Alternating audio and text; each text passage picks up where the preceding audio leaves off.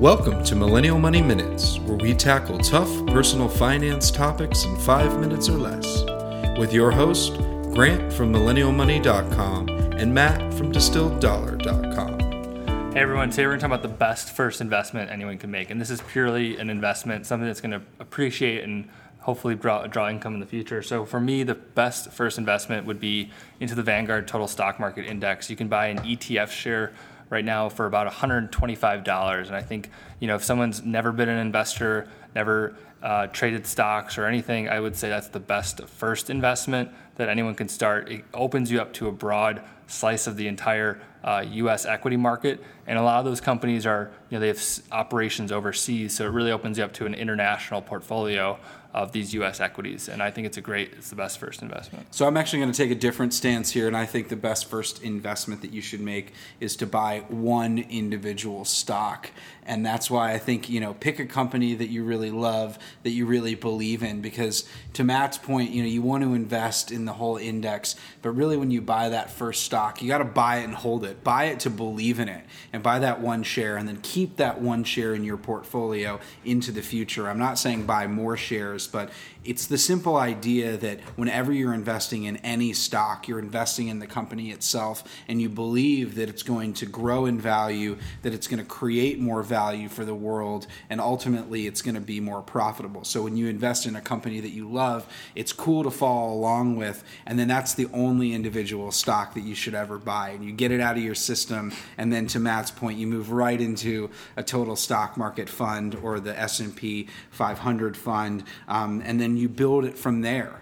A lot of people ask me, okay, so I should invest in index funds, but how do I do it, or where should I do it? So you can invest in an index fund in a lot of places. Most index funds today, because a lot of companies are, dropping their prices, a lot of them are comparable. So it's actually cheaper to invest in a Charles Schwab index fund now than it is a Vanguard. That's one of the things they're really heavily marketing right now. But I'm sure it's maybe just for one fund or something, right?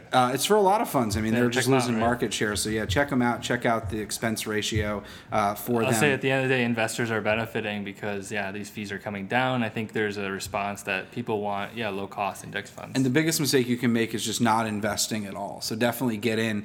Don't get too focused on the company. And just get into the index fund. Do something that's easy for you. And that's why I'm going to go back to my recommendation, but that's why I think the index fund's the perfect picture, because either one opens up the door, but instantly you become an investor, and I think that's a transformation that's only going to happen once, hopefully, unless you lose everything and go back. But it's sort of the first step towards building that portfolio that's going to sustain you, and it's part of your legacy. What are you going to leave for your children? It's that first step, and I think buying a slice of basically the entire U.S. equity market, and then like I said earlier, being exposed to the world market, it's that just buying a slice of the overall economy. It's just kind of like I'm here for the ride. I'm buying into the system, and let's do it. It's just, that's why I think it's the best first investment. And like you said, build from there, because I think a lot of people when they start to look at maybe an individual stock, they might get, I love these two different companies. Which one do I buy? Right, and then they don't do anything. So yeah, once you buy it, then the goal, the simple way to build wealth is to just keep buying it. So one of the things that's easy to get discouraged early on, I know that happened to me when I first bought into an index fund. It actually went down for the first 3 days that after I had it, and I was a little bit freaked out. You're like, this is something that's kind of new. It's a little uncomfortable, but the key to successful investing and building wealth is to keep at it consistently. So it's not adding it once or even once a year. It's putting in as much money as you can consistently over time and taking advantage of the simple concept of dollar cost averaging, which is over time, if you're consistently buying it, you're going to benefit from that purchase pattern. So any last words, Matt? Or this is the best first investment, and hope this was helpful, and we'll chat with you soon. Thanks for listening to Millennial Money Minutes. If you liked this podcast, please leave us a review on iTunes and subscribe.